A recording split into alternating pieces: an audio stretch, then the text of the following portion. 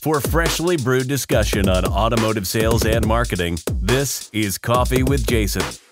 The Coffee with Jason podcast is sponsored by Closer's Coffee. For that full-bodied, rich, sweet flavor with a bright acidity. Drink Closer's Coffee, stay caffeinated, and keep on closing. Find out more at closerscoffee.ca. All right, hey Craig, I really thank you so much for taking the time and jumping on your computer with me and talking. I've been really looking forward to having this chat. You know, we've been following each other for a while on LinkedIn. It's so nice to finally connect with people and just really learn from each other and put together some content that others can also learn as well. For everybody that don't know who you are, Craig, maybe give us that 2-minute origin story that is Craig and kind of how you got started. I mean, you've been in this business, you've been a staple for a really long time, so you got some serious experience here. The people out there that don't know who you are, can you fill in the gaps there for us? I'd be happy to do so. It's going to be 46 years this June, so that could be a couple shows. But let's see. Suffice to say that my father got in the car business in 1950. Had a used car lot. I was born in 51. I'm 67. And it was called Craig Auto Sales. And then he ran dealerships. In the mid 60s, he bought a single point Plymouth dealership in Canton, Ohio. Now, the last thing in the world I wanted to do was be in the car business. My parents got divorced. He literally was never home. They worked, for real, 70 hours a week back then, all the time. Yep. But I wasn't really good at anything. So I ended up, kind of typical dealer's son, but it was a really small dealership. So I did not, no silver spoon. I grew up on a working farm. So, started out washing cars. He fired me from that job. Wait, you got fired from washing cars? Yeah.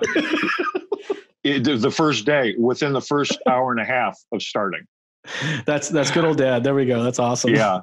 So after my mother called him and said, look, we know he's a knucklehead. Just give him another shot. How hard could it be? So he put me in the parts department. 3 weeks later, he fired me again for good reason. I would have done the same thing. My mother talked to him, having me back again. Then I ended up being a service advisor at his store, which I liked, nice. Getting to talk to people and so forth. And I really did learn the quote unquote back end. I came into work one morning and they told me, the service director said, you got to go up front to the showroom. I said, why? He said, just go up front. I go up front. There's, 5, 6 suited up guys in there, really official looking. I said, what's up? Who are you guys? They said, who are you? I said, I'm the dealer's kid. They said, not anymore, you're not. I said, what do you mean? They said, well, we own the dealership. And there was a couple factory guys there. So My father, unbeknownst to me, had sold the store. So I never got to really be the PhD, Papa had a dealership guy. Yeah. So I ended up, they said, what do you want to do? And I said, I've been asking since the first day I started washing cars if I could sell them. Those guys had suits on, their wives and girlfriends were hot, and they all seem to have a lot of money. So, and they got a free car. So I said, I want to be a salesman. So they said, do you have a suit? I said, yeah. It was a big lie. So I look like a circus clown coming to work, my hair down to my shoulders, and it was crazy. But I took to it pretty well. The training consisted of, there's the keys, cars, jumper cables. Go get them slick. You're a car salesman. For some places that it hasn't changed. It's pretty much the same unfortunately. Yeah, you're right, man. It's yes. It's very similar. Was lucky enough to apply for and get a job as a closer at a huge Chevrolet store. I'm originally from Ohio, so in an urban area in Ohio. I went from closer to, at 28, I was general manager of one of the largest single point Chevy stores in the state, actually in the zone or region at the time. Was hired away from there for a bigger opportunity closer to my home, which I took. Was recruited away from there for a very large opportunity. And then in the late 80s, I answered an ad in Automotive News. This is going longer than 2 minutes, but no, that's okay. That's okay. I'm very interested. You got me hooked in. I answer automotive news, travel the world, professional automotive sales trainer, 250,000 a year or more, yada, yada, yada. I said, okay, I'm in. I was divorced. I went out to Springfield, Missouri to a place called Youngblood Automotive, now this is in 1989. They are a client of ours still today, which is a whole nother story.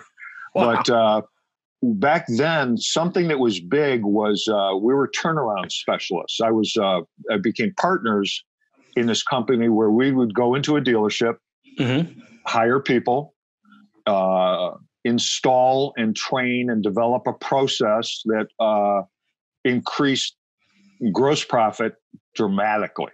And we got paid 50% of whatever we increased the gross profit at the dealership for a period of 105 days. Wow. And then the dealership could renew if they wanted to at higher numbers. In other words, we raised the bar. They were all based on previous averages. So we're kind of competing against ourselves. It was very profitable. We were able to hook up with the Ford Minority Dealer Program for a couple of years, which extended out those contracts. I did that that brought me out to New Jersey, where I met my future ex-wife. Did I say that right? Yeah, that's right. So, so she thought it probably was a pretty good idea for me to not travel 9 or 10 months out of the year. Probably be better for the marriage. Sure. Looking back on it, maybe it would have worked better the other way. But rim shot. No, right. I know. We'll throw this. We'll throw the sound effects in when we do the editing. There you go. So I took a job locally, partnered up with a big group at a large Ford store here outside of Atlantic City. Basically, it came down to, I guess I don't play well with others. So one day I came self-aware. I mean, there's nothing wrong with that. Right. So one day I came in and one of the partners called me into his office and he had an envelope there with a check in it. And so I wasn't real happy, and I opened up the envelope and the check looked like a lot of money to me. So I said, okay, well, we'll see ya. Along the way, I had come across a gentleman from North Jersey that had developed, I'll call it a system. It was basically carpetbagging, but had the beginning of a system of how to recruit inexperienced salespeople into the automobile industry. Nice. So I looked into it. It was pretty much a scam. However, the idea was good. The basic idea was good. The potential salesperson would make some sort of financial commitment. And then that financial commitment, if hired at the end of 90 days of employment, was to be reimbursed. Well, there were no guarantees to the potential salesperson. Basically, there was no reimbursement. It was all a big lie. Okay. So, frankly, however, with the way the ads were written and the way the physical process played out, I heard good stories from the dealership in terms of the quantity of quality applicants and then salespeople he or she did end up with at the dealership. So was that your aha moment? Yeah. So I took my training materials, rewrote the process. We left the money thing in for a while. Okay. We got rid of it. You know, as the world changes, you have to adapt or die. Sure. So, we did do away with that. And so now the dealer pays, for any recruiting that we do and or training that we do for a dealer, they fully pay. The salesperson pays nothing. So 21 years ago, this past November, I went knocking on doors in New York City, which was an interesting 2 days. And I basically begged one guy to let me try it. And it was successful. He's 21 years later, he's a client. Nice. He referred me to another dealership, a huge store in Queens, New York. They are today still a client. They referred me to a dealer group up in Connecticut. They still are today a client. So this really became a snowball effect then. You were onto something, and that just really kind of took off. Got to the point where about a year and a half into it, I said, okay, well, this is going really well. I'm busy 47 weeks a year. Yeah. Which 47 weeks a year on the road's pretty brutal. Yep.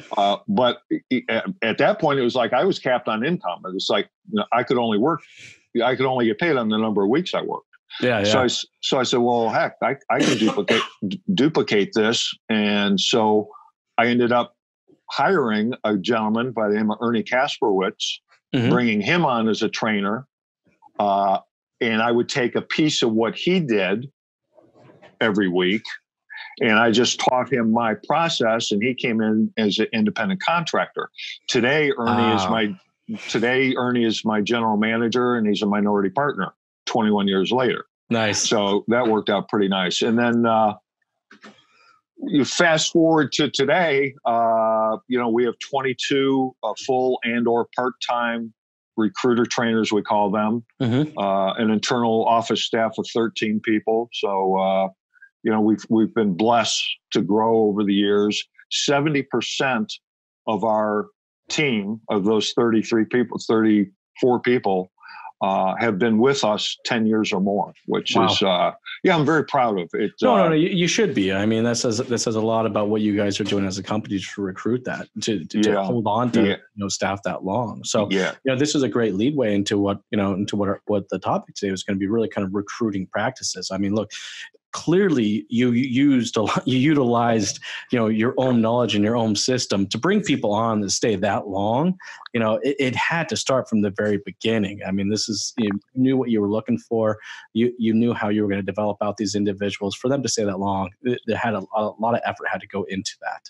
Right. Well, actually not. We just pay them more than we overpay them. No, okay, well, there you go. I'm only that's a joke. So you heard it here, guys. If you really want your A team, then you just need to overpay for everyone. That's exactly right. But there's however, of course there is. Yeah. It's like, I don't recall, and Jason, it may have happened over 20 years. Sure. But I literally do not recall anyone in 20 years ever coming to me asking for a raise. We're preemptive in rewarding people. You got a process in place, right? Right, exactly. And I think that's a key. And I find actually this consistently, as I've spoken with a lot of entrepreneurs, is that is a consistent trait I found in companies that have been around for a long time, been successful for a long time, and have held employees for a long time. That there is a very predefined process on how these people financially move along through the business. That's so much so that it's not asked. It's just predetermined. It's like, this is where we're going to be. If we hit this is what happens. It's just no ifs, ands, buts about it. And I'm pretty sure you didn't pencil anybody along the way. Hence the reason why they also stayed with you. That's yeah. I like the way you do that. You are a car guy. Yeah. We did. Yeah. We don't pencil people. Yeah. Let's talk about it. Isn't that one of the most nastiest processes that we have in this industry? Oh man, it is. It is brutal. Right. Right. It's it's interesting. The good old days, man, where I'd have 4 or 5 desk managers penciling deals and closers following, going out and just yelling, screaming, call the police. I mean, oh man, we could do a 3-hour, if you come down and do our podcast, which I'm going to for sure. I mean, literally any time, because it's long form. We can go 3 hours. We could do nothing but tell war stories, and I think that would be interesting. that some people have never heard. They don't know about. Well, actually, it's a good point. We should actually tell people that are listening to this right now that don't understand what penciling is. So go ahead, Craig. Explain what's okay. Please. So penciling it's a very nasty habit that certain management had, and what happens is when you come to your commission at the end of the day, that we'd have to fill out a little pink slip or blue slips. I think for the most part, all I ever saw were pink slips, and they were done in pencil. They would hand them off, and that was what your commission was. Right. And depending on how your dealership was structured, you might receive that on a paycheck, or you'd actually take that slip to the admin office. They'd actually pay you out based on what that was. And the management, they could pencil you, meaning that if you're commission on that was $500 or $600, they could just write in $450 or $350 or, whatever they felt necessary at that point. Right. 358.66, it's like, well, how do you, what? Right. Well, what's this $180 charge against the car? Oh, well, that's transportation and lot storage fees and $50 for my wife's dinner tonight or whatever. Well, no, seriously, it could be, right? But right. That actually goes into a great topic that, has been hot for a lot of my dealerships is, we keep consistently talking about pay structures and what you guys do as far as the recruitment process. I'm sure this is a very intimate space where you guys are in. I'm kind of curious what your thoughts are as far as pay structures. Here's my fundamental problem I find out there is that dealerships are utilizing pay structures to fix bad operations. Do you know what I mean? So they will redo their pay structure. Like the pay structure is going to somehow force the salesperson or force management to start taking these other sets of activities, and it will clearly fix our operational problems. Have you seen some of this too? Yes. And I think and I don't know the exact reason. Frankly, I'm guessing that we in the car business have pretty much done what someone else is doing, which came from them doing something that someone else was doing, and so on and so forth. Now, in saying that, however, our business, the automotive industry, is changing at such a pace, it's hard to catch our breath. We are artificial intelligence, we now, I've been talking about it, researching it for 8-9 months. We hooked up with a company that has taken AI and recruiting to a whole nother level. Sure. That will consistently keep us in the forefront for dealers with Automax Recruiting that no one else is using. Nobody's, as an example, this might be getting, I don't know, this goes down a couple layers, but Google Jobs is where you want to be right now. Okay. So when people are looking for a job or career, it used to be, and I'm talking 10 years ago, they'd log into Career Builder, they'd log into Monster. Now and Indeed took that business kind of away from them and killed those two companies almost. Yeah. Or they'd log into Indeed. Now, Indeed, same situation. Now we use them, but they're getting pretty big for their britches, so they're making it harder. So 73% supposedly of people, when they're looking for a job or career, so supposedly 70% of the people will sit in front of their computer or their phone or their tablet or whatever, and they'll Google sales representative. Okay. Sure. All right. And that now, the only way that if you're the dealer, Jason, and you've posted a job, now Indeed does it automatically. ZipRecruiter does it automatically. But the rest of the job boards, most of the job boards do not. It takes very specific coding to make sure that your job's indexed from a job board to Google Jobs. So when someone does Google sales representative, your job even gets seen. Sure. You could pay $300 or $400 or $500 for a job slot somewhere. If you're not on Google Jobs based on coding, that's not going to show up unless they go specifically to the site. You follow me? Yeah. So it's so in terms of fast pace and fast changing, I mean that's what you got to do. And it's like dealers don't know this stuff, and they're not going to do it. That's just the initial part. I mean, that's literally just to get. That's I mean, right. Like that is like some of the very, very, very first steps of the application. Now, let's talk a little bit about actually writing out the profile, the posting. Okay. Sure. Yeah. I mean, look, I've read through so many, Indeed, and up here we have the TATA. So there's a lot of job postings on there. I've read through so many different job postings, and they're language-wise, they're almost identical to each other. Right. Like, you want to make a shitload of money? Right. You want it to be easy? Right. You should come to work for us. Like, right. But then all I hear is these dealerships complain and bitch about how they got, salespeople in here that don't actually want to work and they just want to collect paychecks. It's like, It's like the job postings aren't really in line at all with what we're actually trying to hire for. So what are some of the best practices, for dealers there for posting jobs, like language wise? What should they be using? Right.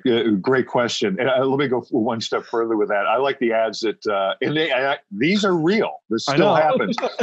Lots of traffic, top comp plan, tons of inventory.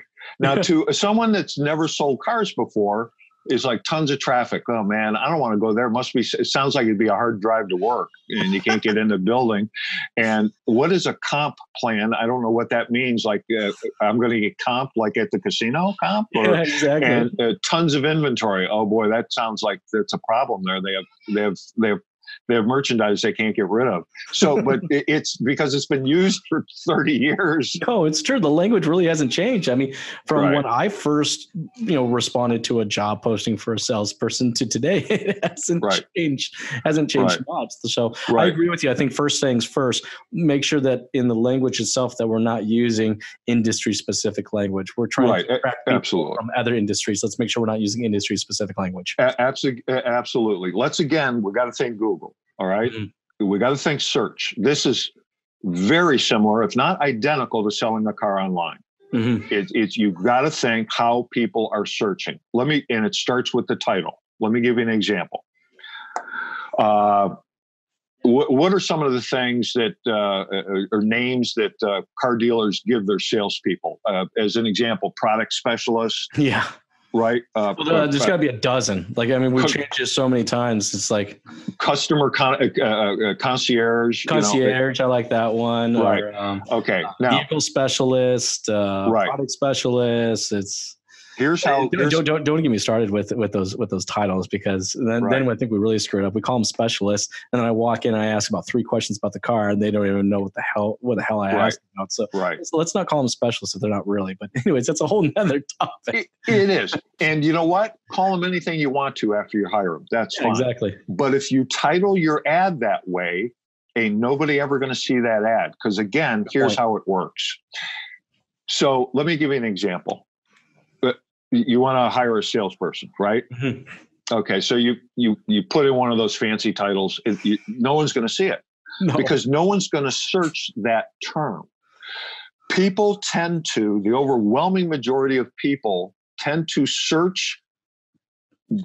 They use the term on how their resume is set up, and they will use sales representative. I was a sales representative for, Jason Harris's pharmaceutical company, right? So here's how specific and scientific this must be.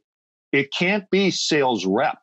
It has to be the root word, sales representative, singular, not plural. So even though we're probably looking for more than one, and it would only be natural to think, put an S in there, no one's going to search sales representatives. Follow me? Sure, of course. So the root word, singular, dash ABC Motors, then you could, if you wanted to, dash entry level, okay, as an example. Now, here's another one. Here's one that's really interesting, I think, in terms of title. Automotive technicians. Mm-hmm. There's a epidemic. There's such a shortage, it's unbelievable. So here's what a dealer will do. It would only make sense on a base level, without looking at the science and doing the research, that if you put automotive technician, ABC Motors, A level, whatever you're looking for, or leave that blank, that you would get automotive technicians looking for the job, right? Well, here's what happens. What Google will do is they'll populate it, or Indeed, or ZipRecruiter, or any of these job boards. And what you'll get is they'll take both those words and they'll use them as 2 separate search terms. So with technician, you'll get HVAC technicians, you'll get whatever, right? I mean, technicians from every field but automotive. Yep. And then the automotive part of it will pull salespeople, admin staff, or whatever. So this is called the Boolean principle, where you have to tie these 2 together, to get really serious search. So you can if you want to, you can Google the term bullion, but basically what it means is this, that you got to use a bridge. So it would be automotive and technician together, the and being the bridge. That's what combines them together. That makes sense. Correct. And or, believe it or not, use parentheses and just put automotive technician inside parentheses or parenthesis, but whatever. Yeah. Right. Yeah. You don't need to know how to speak English to sell cars, just need to know math is what I've always said. So at any rate, now that will pull the exact search that you want to do. So if you're, the only way to get technicians is not through job postings, it's through doing what's called reverse search, or like we would reverse data mine in a dealership out of our CRM for leases coming to renewal or people in an equity position. Same kind of basic theory. Sure. We got to search those people in our CRM. We have to search these job boards for technicians. They're not going on and they're not looking for jobs. No. If a tech's, if he or she is working, you have to proactively pursue them. Of course. And the only way to do that is to search for them. And the only way to do that is using that bullion principle that I just described. So, and the title of the ad is that's where it starts.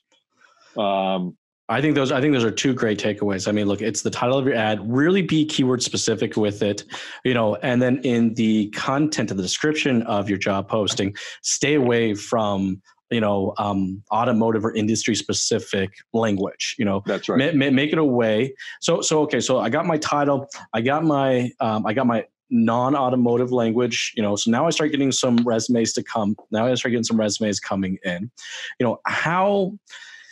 I think what it is we have to start changing the way that we're looking and the way that we're hiring people, right? I mean, every dealership out there, all they want to do is hire the number one salesperson. Right. It's what I think it is these glasses make me look smarter. Cool. I got a pair too. All right. So, you're a smart guy. You look smart. So I wanted to try to match up. No, it looks great. I love it. Okay. All right. We'll go.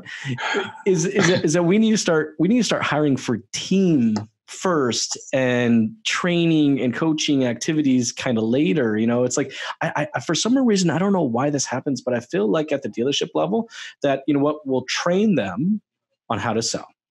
We'll develop out their efforts so that they can do those activities better. All right. Some dealerships will coach, not a lot, right? Coaching meaning you're getting face-to-face with individuals and working with them on a one-on-one basis and how they can perform better.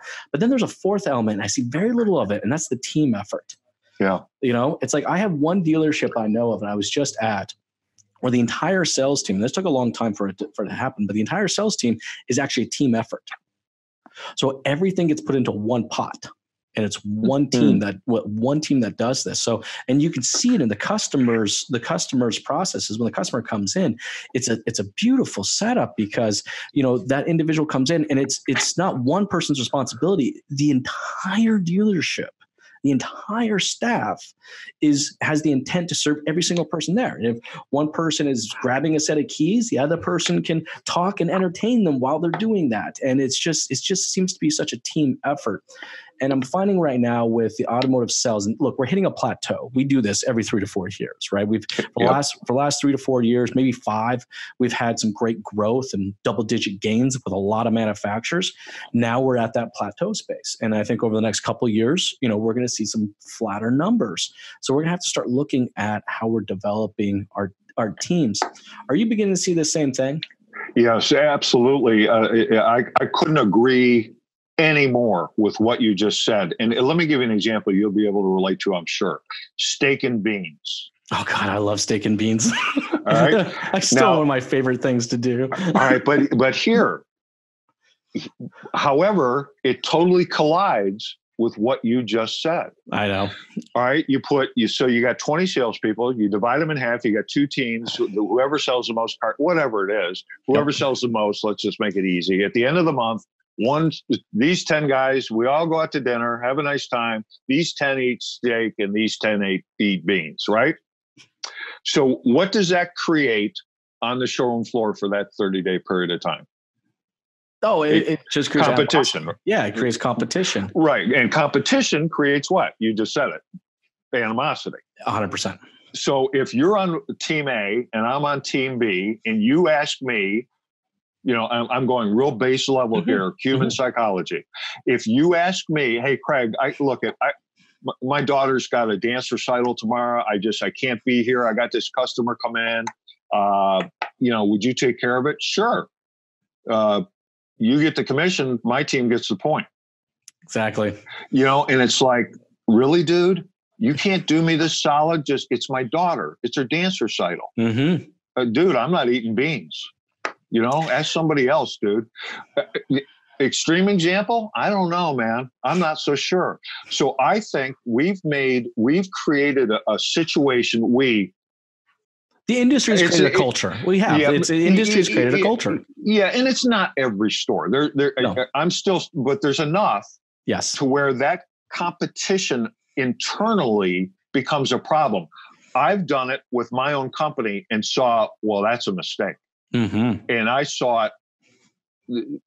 I did it a couple times, and I thought, wow, this is great. These guys are going to love it. And I'm talking about some serious dough here, and it was like, and I wasn't really listening to my team. Yeah. And then ultimately, it was either my son, Joe, who's a director of operations of the company and a minority partner, or Ernie, my other minority partner. Somebody brought it up to me and said, look, these guys don't like this. Like, they're working against each other, man. I said, holy cow, you're right. And then, so we started changing all our thinking internally in terms of stuff like that. And now we have it based on individual effort and result. And now it's a real team. So we have. It's amazing when people work as a team. That's right. It changes everything. Absolutely everything. Everything. Yeah. Just. It's like it can even change the thickness of the air. I know that sounds a little crazy, but I can walk into a place and I can tell if there's a team culture or versus just literally it's like next guy up, like, this one's mine, that one's yours, this one, it's just right. And now I think at one point in time it worked because at one point in time we had to do more selling and less facilitating. So the industry's changed, but we haven't changed, or the clients changed, the customers changed. We haven't changed with it, right? I remember, when I first started selling cars, a guy would come in and I'd have to spend, 3 hours qualifying him to what type of truck actually worked for him. Right. That's already been done now. That's right. Yeah. It's like customers don't come in, I had to figure out what bed size, which cab size, which transmission, which 3 different rear axle ratios. And why the hell we had 3 different rear axle ratios? I have no freaking clue.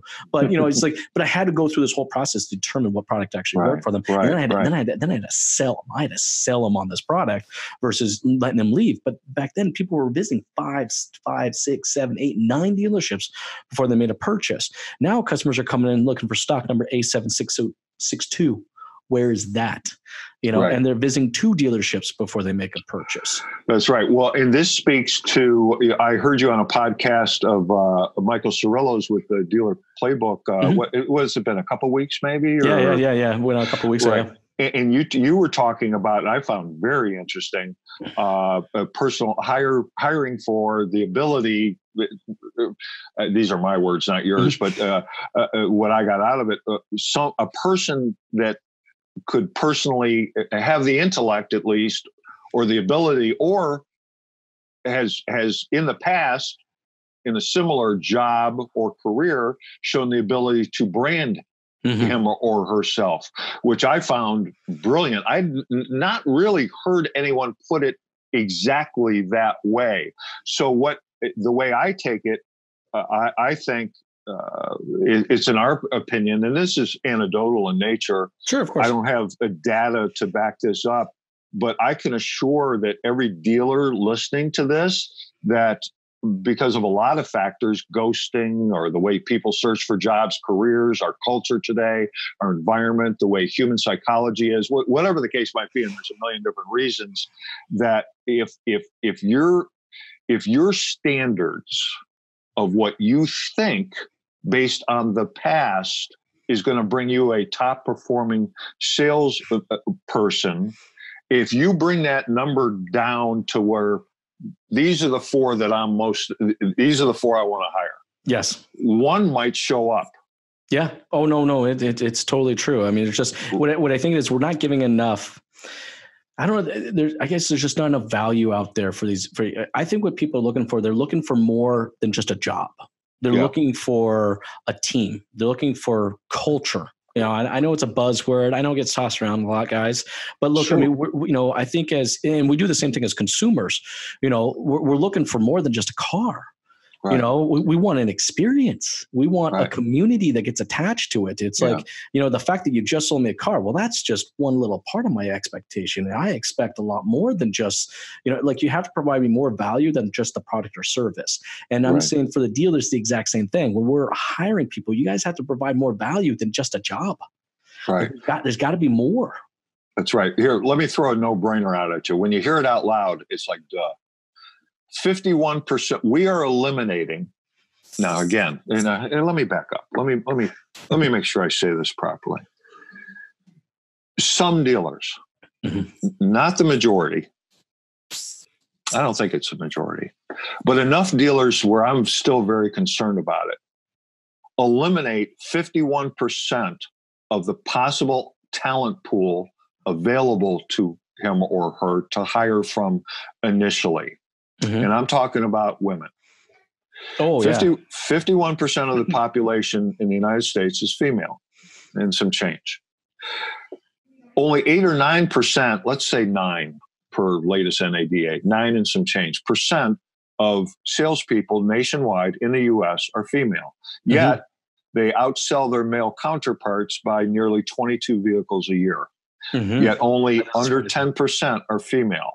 Now with Automax, we garner, and it's last year was a little bit over 200,000 resumes, 57% of which were female. Wow. 57%. Wow.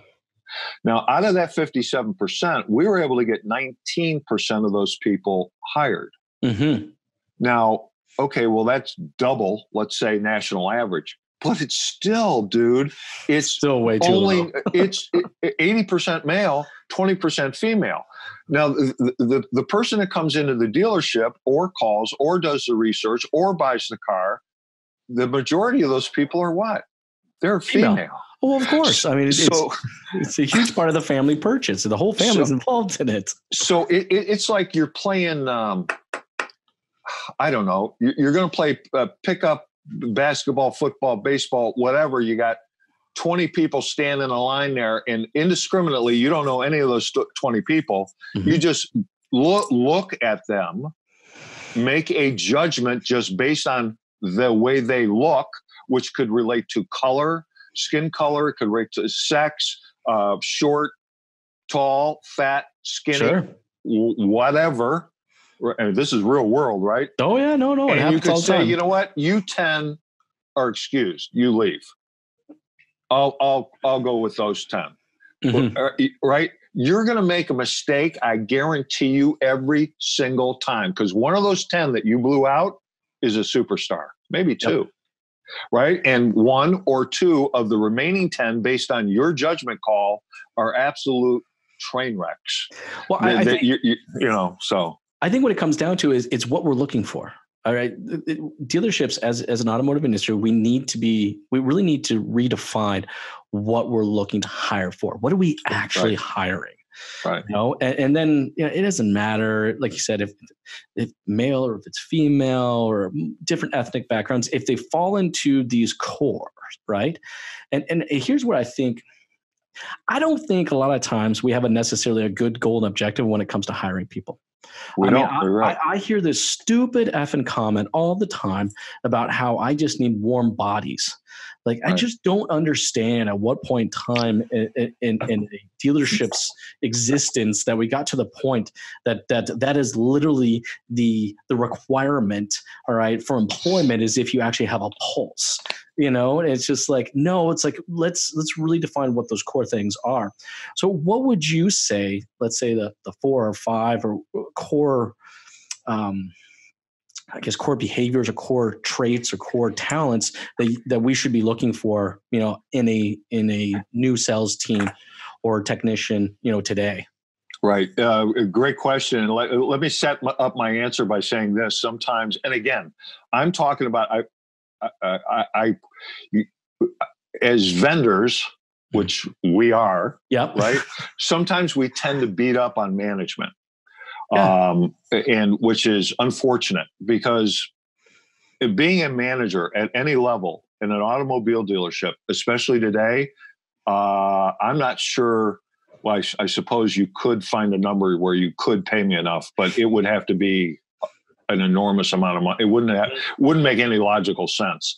It is a hard job.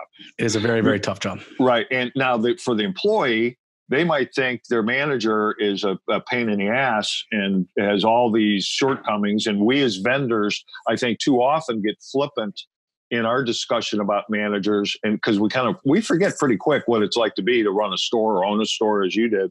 Yep. But to the manager, that if there's 20 salespeople, that one person is only 1/20th of his or her, life. For sure. And so, I mean, they're what they do is critical. But however, in saying that, so we'll get a call at the office. Hey, guys, we need people. Mm-hmm. And so one of our questions that we'll ask, well, how many people do you realistically need? How many well-committed, trained salespeople do you need on your showroom? Well, we need 3. And our follow-up question is, well, how'd you arrive at that figure? And I'm serious. We have 3 open desks. All right now, but if you're now just taking it from, but I don't blame management. I actually blame owners. I really do, because in that particular case, I'm like, where's the owner at? Right. It's like why are we, it's like, why are we just half-ass guessing what we actually need? Why are we not actually deep diving into our analytics and seeing, how much time it's taken for these transactions? When are we busier during certain days versus nights? It's like, do you really need 3, or could you get away with 2.5? That's right. Exactly. It's like, well, thank God you don't have 20 extra desks, or, you only have 1, but or the other one is, well, 3, because that would give us X amount. And that's what we typically run with. Sure. Right. Again. So, I urge dealers, managers, HR people, whoever's making the decision on initially how many to hire, just Google law of diminishing return. Just do that. It's an economic law. It's not a theory of when to bring on somebody or add something to an equation. It's an economic law. Mm-hmm. Look it up, learn it. It would take too long to explain it here. It gets a little deep. But it's, in my opinion, it's the analytics that you spoke of. You have to take the time. It's no more that's half-assed in it, like you really got to deep dive into it. And that's a great way to do it. And it's very structured, by the way, guys. If you get a chance, just go Google it. Right. I mean, there's actually some great programs out there that will actually let you input some of the information and will actually put it out. Right. But no, I mean, that's the point. It's like, we have to have a real proper goal and objective and because at the end of the day, what we're trying to do is better serve our customers. Right. So then we have to do it for the customer. That's right. And then to actually answer your question that you asked me. So things that traits and so forth that I'd be looking for. So I'm gonna write a great ad. It doesn't have to be a Pulitzer Prize winner job description, but it has to have keywords in it and speak to the job seeker. And more importantly, frankly, is it's got to be tagged right properly. Just a real quick anecdotal story. I'm sorry, I'm jumping around here a little bit, but this is probably 8, 9, 10 months ago. Accidentally, we one person that does most of our job postings, and we're talking about hundreds a month. She put in the job title, the job tags at the bottom, no description whatsoever. And it was like, we're going, oh my God, this is horrible. And you lose a day or two of your ad being online, it could be critical. But Tuesday is the biggest day of the week where people look for jobs, and we happen to miss a Tuesday with it. So we got an ad that's wrong, full of errors, no job description, what's all, and we missed a Tuesday. So it's like, and I said, just leave it alone for a minute. So it was a day and a half in before we noticed the problem. A day and a half in, with no job description whatsoever, just a perfect title and perfect tag words at the bottom, we had 18 resumes. That's what we needed. Isn't that weird? But no, actually, that doesn't necessarily surprise me, because I do a lot of these job postings, and I feel like people feel like we have to write out an entire novel. Yeah, and that's not how our brains work. It's like, correct. We want to see those keywords that resonate with us as an individual for us to take action. Right. So, okay. So now I'm going to answer your question. So, and I don't know if this is, there's no order here, Jason, or at least not in my brain, but today, in 2019, I want to be able to hire, if I'm adding someone to my team, and we just did, actually last week, I'm looking for intellect. Mm-hmm. I'm not looking for genius. I'm looking for, or that would be okay too, probably. I'm looking for someone that has the ability to intellectually be able to grab concepts that are important today. Speaking to what you talked about, branding. Yes. Not everyone has forget about the experience or the ability. You're going to have the initial intellect to be able to understand that concept of what branding to a specific need, someone looking for an automobile or whatever the case might be, service work or whatever, how he or she do they have the intellectual ability to be able to put their head around that? And then do they already have, they might already have branding experience. It might be awesome, but it's still our job as management to develop that talent even further, whether they're starting at ground zero or they've already done it, or you're Mike Davenport, the Chevy dude, and you got 200,000 YouTube subscribers. I mean, it's like, that's branding, man. Yeah, it's like there ain't no car salesman got that going on. I mean, it's like that 200,000 YouTube subscribers selling cars in Louisville, Kentucky. I mean, that's branding. It's amazing. It's literally amazing what they've done. And you're right. It all starts with comprehension, right?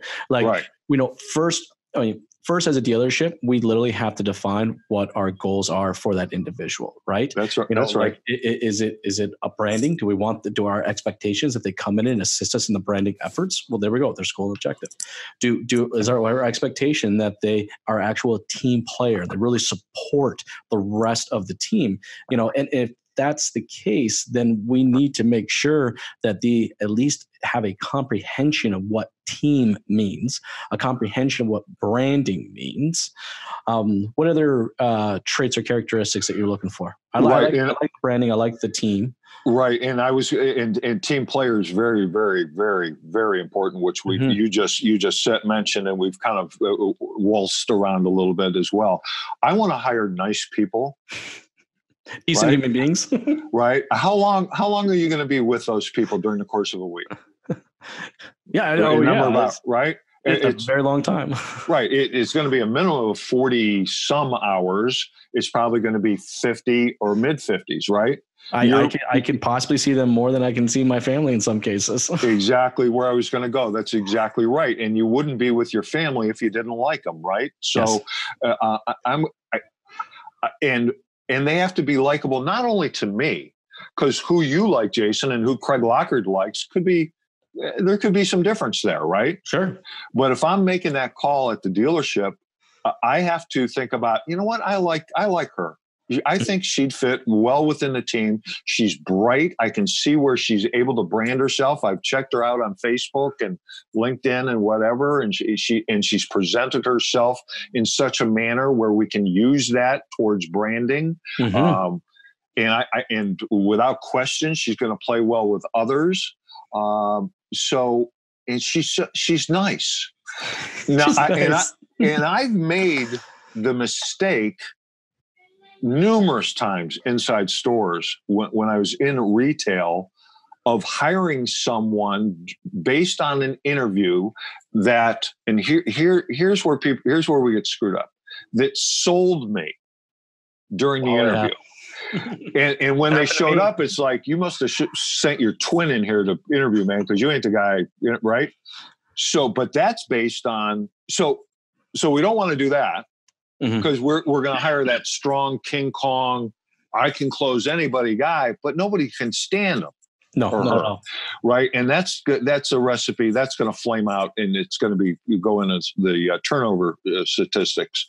So where that comes from is a non-scripted, shoot from the hip job interview. Yep. Typically, the way I was brought up in the car business, the way I did it for years, until 2 or 3 years before I got out, near the end, through various things, a scripted word for word job interview, because I would interview towards the person's age. I would interview a 50-year-old person differently from a 25-year-old, race, sex, previous job, career, educational level. You talk just judging a book by its cover every single time, and then make up some goofy job interview as I'm going along.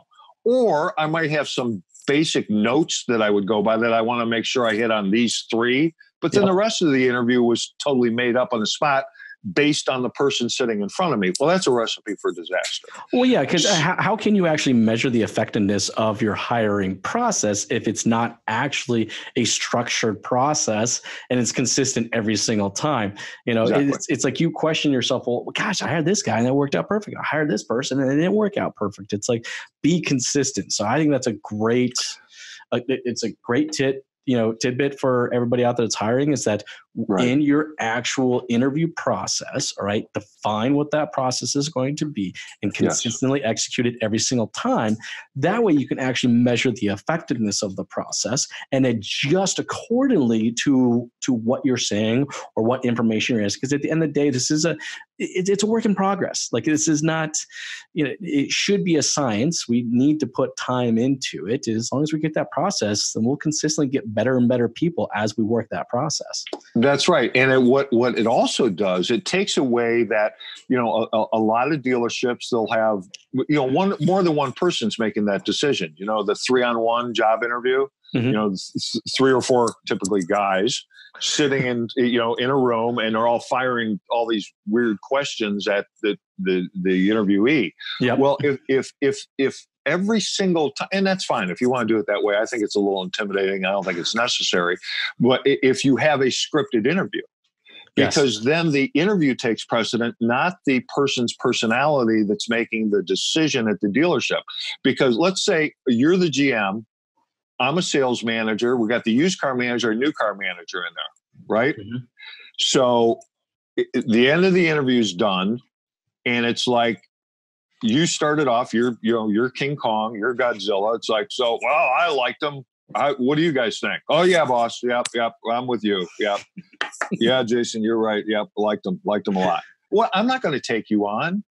It's like, I'm not going to die on that hill. It's like, hey, Jason wants to hire him. I'll hire him. But now, if you have a scripted job interview, it don't matter. You could have a detail kid interview him, write down the answer to his or her question to your questions, and let's make a decision based on what we asked, because now we know what we're looking for. Yeah, 100%. And we're going to ask everybody the exact same question, and then let's base our hiring somewhat.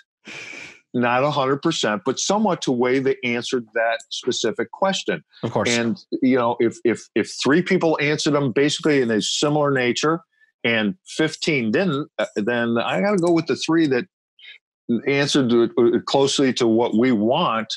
Now, in saying that, we might have to take a shot at some people that we normally wouldn't, and give them an opportunity, because they might change after they're hired to the positive and develop them. You have to open it up a little bit, right? It's I think so. And actually, I think a really good practice. I actually was talking to a dealership the other day about this. They're like, "Yeah, but Jason, like, how do I know? It's like, here are my goals. I got goal 1, 2, and 3. Like, I want them to be a team player. I want them to, to be able to understand what social branding is, and I want them to, really." Follow up. Like, that's my goal. Like, I want them to comprehend the actual follow up efforts. A lot of people don't comprehend. Like, can you follow up? Yeah, sure, I can follow up. No. Like, really comprehend what automotive follow up is, right? These are the 3 things that I want out of this person. Well, we to find out what those questions are going to be, and I told them, I said, really good way to start doing this, because you need a baseline right out of the gate, is I want you to go through and re-interview your entire staff. Yeah, that's good. And see how they respond to those questions. Yeah. Right. And the people that that already fall into those 3 categories, those 3 goals that you're looking for, right, that's going to give you your baseline as far as who you're trying to hire next. So now when you go to hire someone new, you have a little bit of analytics, a little bit of data to work off of. But to your point, you are going to have to keep an open mind that, that defined process may not be the exact series of questions you need. You're going to have to be open to modifying and adjusting those questions to fit those goals, objectives as you move along. You're absolutely right. And, I've said this a million times, millions an exaggeration. No, that's a flat out lie. But I've said it more than enough that we live in a swipe left, swipe right society right now. And ghosting is a real thing when you're looking to hire employees. Unemployment rate is what, I don't know, in and around 4%.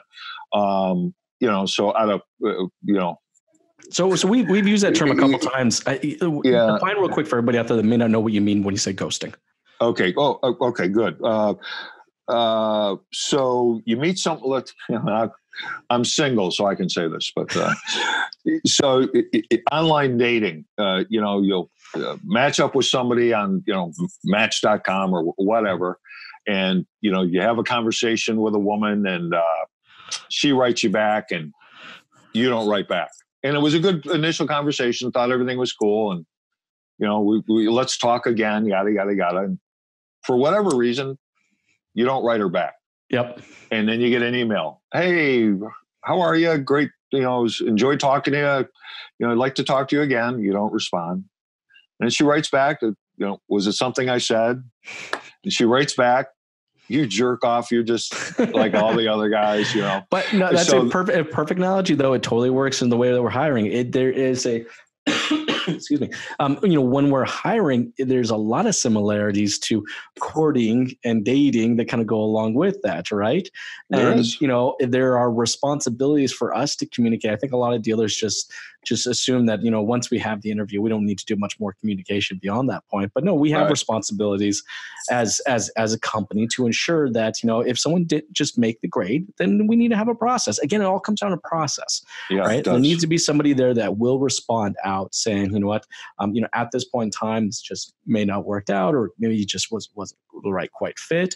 But I agree with you. I think ghosting is a horrible, horrible practice. Yeah, and then it discourages the entire audience out there, the group of people that are looking to get jobs, right? Well, that's a good point. Yeah, it sure does. Yeah, it jades them towards the whole process, regardless of industry, because this is not automotive specific. This is happening everywhere. But if you use my figures of this year we'll probably receive 250,000 resumes, but we'll only place 10,000 of those people in car dealerships.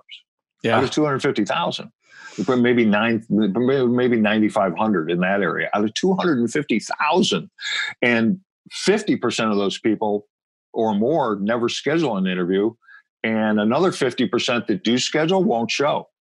Now, that's crazy. That's another good point. I was thinking, I've always been under the impression that I'm always hiring. I'm never not hiring. Always be staffing. ABS. Always be staffing. ABS. I like that. But no, I usually will schedule at least once every 2 weeks.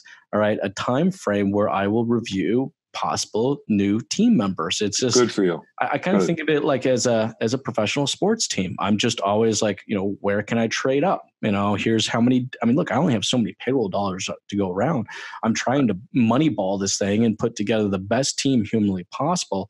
If I'm not, constantly, and I'm not saying that I'm always letting people go and bringing new people on, but I am asking that question. I mean, at the end of the day, everybody goes, Jason, I just need like the best team out there. Well, if you're not putting the time and effort in to developing out that team and consistently always hiring, like you said, was it the ABS? Always be staffing. Always be staffing. Then you know what? Deal with your B team, deal with your C team, and shut up. Right. Let me. Is it okay if I plug a affiliate partner of mine that has? Absolutely. Kind of speaks to this. Yeah. So there's a company out there called Automodo HR. It's owned by a gentleman by the name of Stephen Warner. Let's see. He has a partner who's very well known. The only thing I'll tell you is now he's a partner with TrueCar. He's an amazing guy, unbelievable. But they created technology. And they have a couple bigger competitors, but they created an own technology. It's a recruiting HR onboarding platform that no one else literally in the world has. Wow. Where for depending on the size of the need of the dealership or the group, the most of the cost is about $500 a month. You can literally do ABS. 24/7, 365 job postings, organic and sponsored jobs, which no one can do other than the Automodo HR. So for dealers, regardless of size, basically, you should be consistently looking for that top talent that you just spoke to 24/7. The problem is affordability, having someone do it. You can run the whole thing by your phone. It is a zero brainer. Plus, electronic onboarding. Onboarding's where most of the turnover in our industry takes place. Huge. It's like, you're starting a day. Okay, well, here's a stack of papers. Fill those out, and then I'll get back to you. Right? That person, it's in our opinion, again, this is anecdotal, but we've been doing this long enough to know. I mean, we've placed 177,000 people in car dealerships in the U.S., Canada, and Puerto Rico over the last 20 years. So we have some things figured out. And I can say this to your audience with complete confidence, Jason, that 50% of our turnover in the automobile industry in sales for sure, but most likely every other department happens within the first few hours of them physically starting at the dealership because how badly they're onboarded or the lack of proper onboarding. Now they might hang around and grab a couple paychecks for a while, but they're when they get home that night, what's the first thing someone's going to say to them about their first day on the job? How did it go? How'd it go? It sucked. We better keep my resume online. Yep. Because I'm going to stay for a while, grab some checks. We need the money, but this place is messed up. No. And it goes back to, if we don't have those processes in place, we don't have those training elements, those development elements, those coaching elements, those team building elements, then, again, you got to understand that applicants out there are looking for more value than just the job. Yes. They want to see that there is, there's opportunity to grow, not just professionally, but personally as well. It's like we need to be providing more value. The fact that people come on and it's like, here's the keys, there's the brochures, the cars are over there. Have a nice day. Here's your phone and computer. Right. Someone's going to come by in the next 2 weeks and talk to you how to use your computer, and someone's going to come by, and spend an hour with you, teach you how to answer the phone. Like it's no, I agree with you 100%. Yeah. It's unfortunate, but and again, we see these things changing. Our recruiter trainers are out in the field when we have national conference calls on a weekly basis, and it's we talk about trends and what's happening, and what's changing, and what needs to be fixed, what best practices, quote unquote, and we do see change, positive change, sure, that's happening, but we again, it's kind of our responsibility. And other vendors, in my opinion, to I have a quote, and it's very important to me, and I make it important to all our team members. It goes like this: if we do what we do better than anyone else does it, someone will find a way to pay us to do it.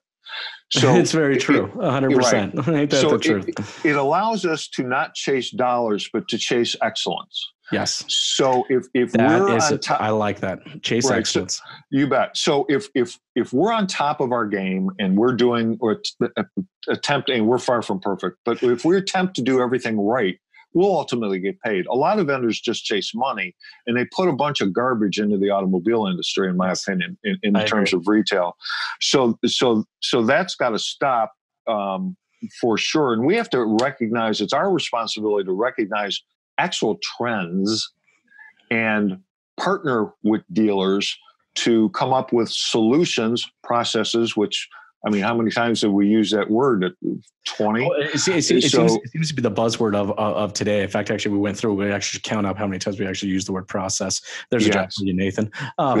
He's like, really? Awesome. But no, and in fact, actually, I think that's a wonderful spot for us to kind of stop it here. I know that we can jam for hours, and I look forward to coming out and doing a podcast with you. And we probably will do a 3.5 hour, 4.5 hour long. I'm good, man. It's all right with me. As long as we do over some chicken wings and beer, I'm down to go. That's right. but no, I mean, look, the takeaways here have been phenomenal. Right. For everyone out there that's in charge of putting together, those job postings. I think Craig had some amazing tips. Make sure your subject lines are very keyword specific. Don't use in your descriptions automotive language.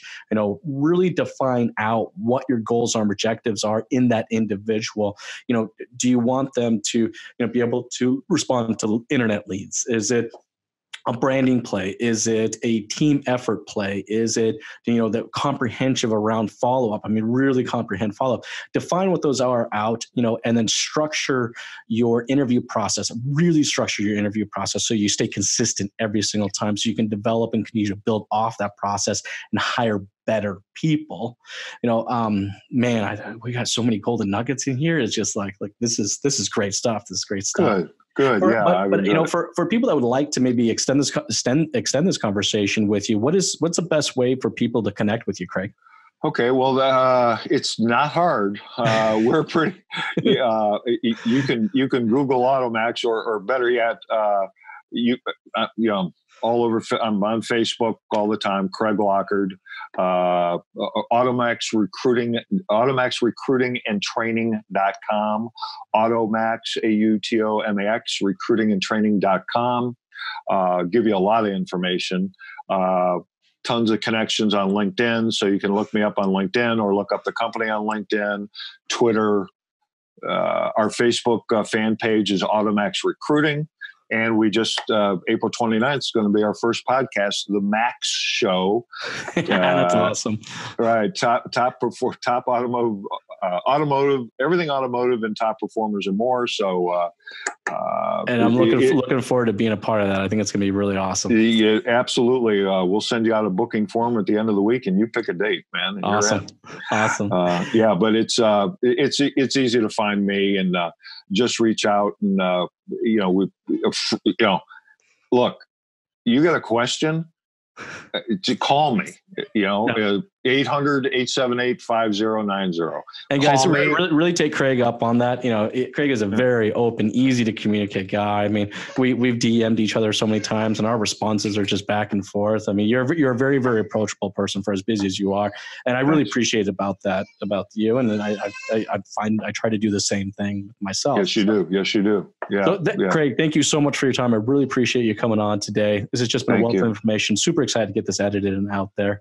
Great. Awesome, Thanks. dude. All right. You have a good one. All right. You too. Thanks a lot, man. Thanks.